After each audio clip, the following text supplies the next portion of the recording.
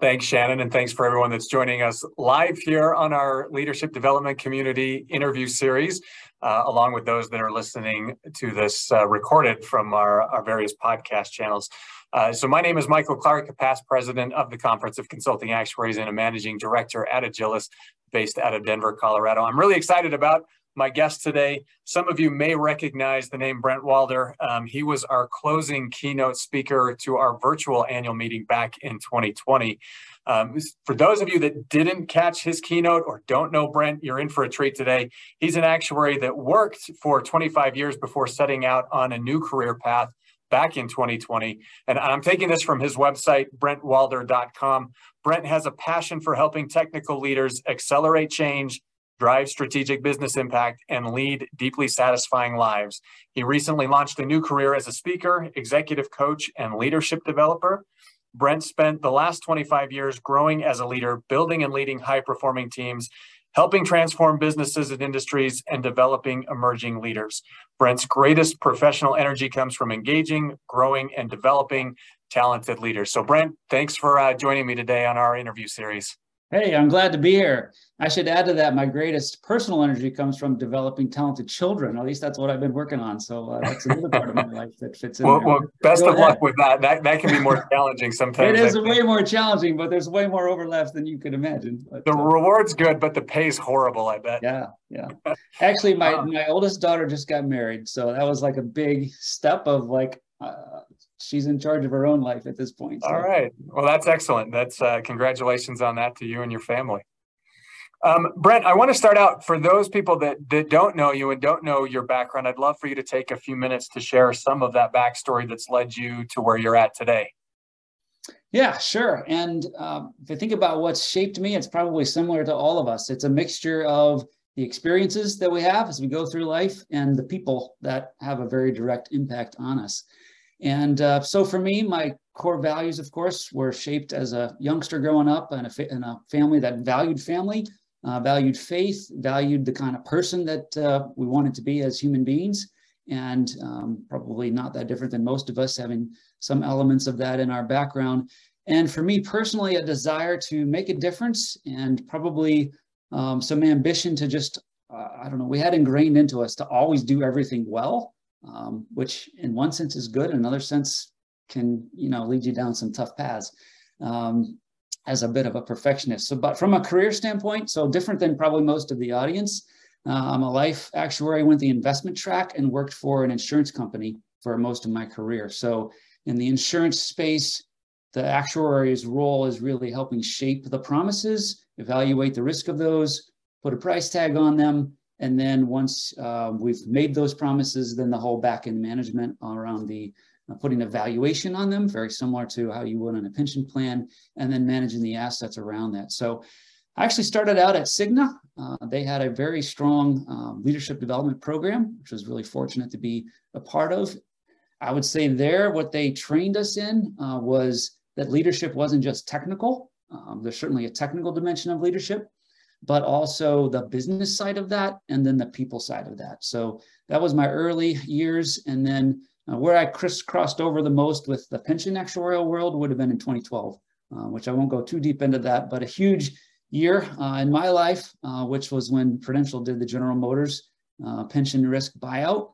And that took, it totally changed the market and probably has affected, if there's pension actuaries on the phone, your daily lives, because you probably spend time on buyouts.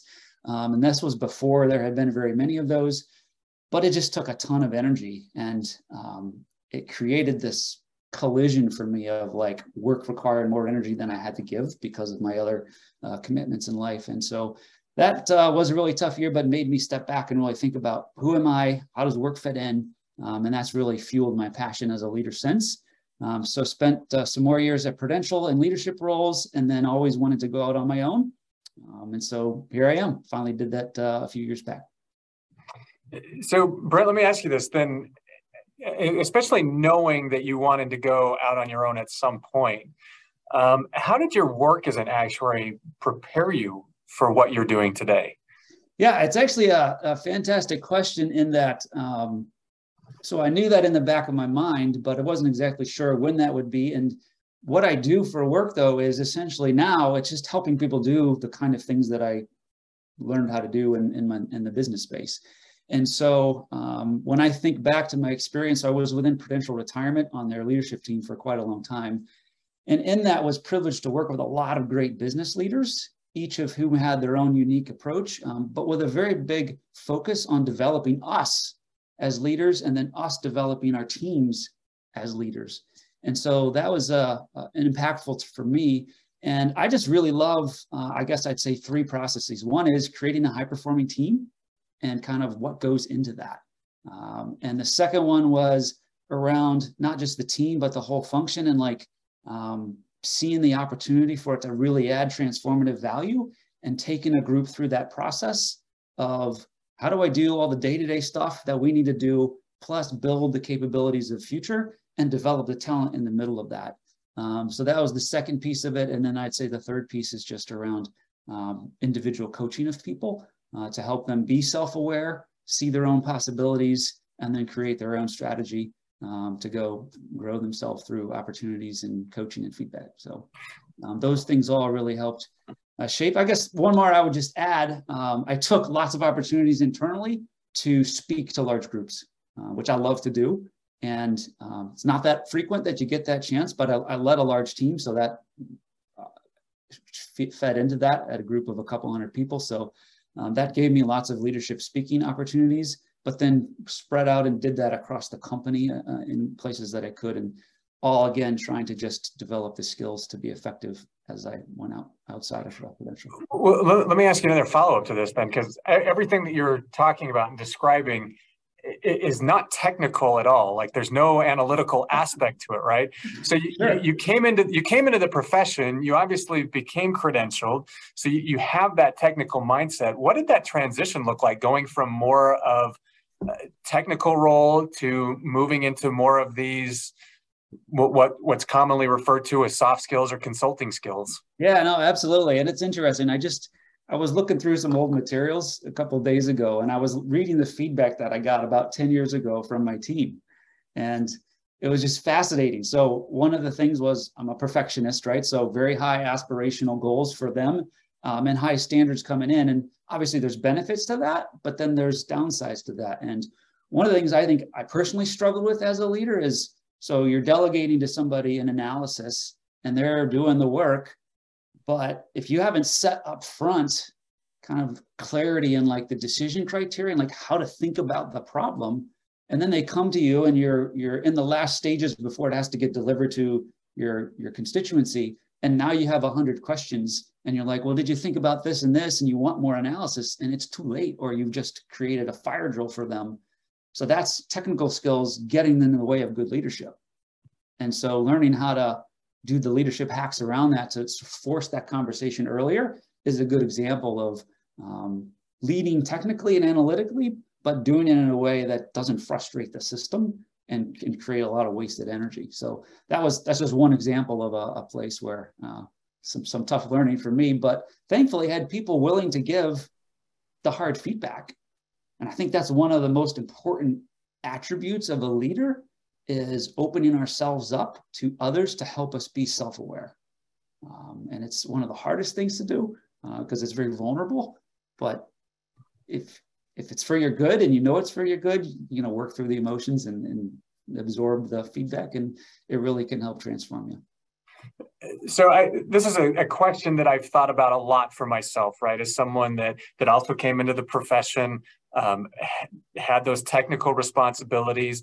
When I look at my day job now and the things that I've learned over time, it's probably drifted more to that leadership and management as opposed to being in the weeds with the technical piece. And I still get involved in some of the technical stuff every once in a while. But looking back on your career and what led you to where you're at today, do you wish you would have done something different to start with?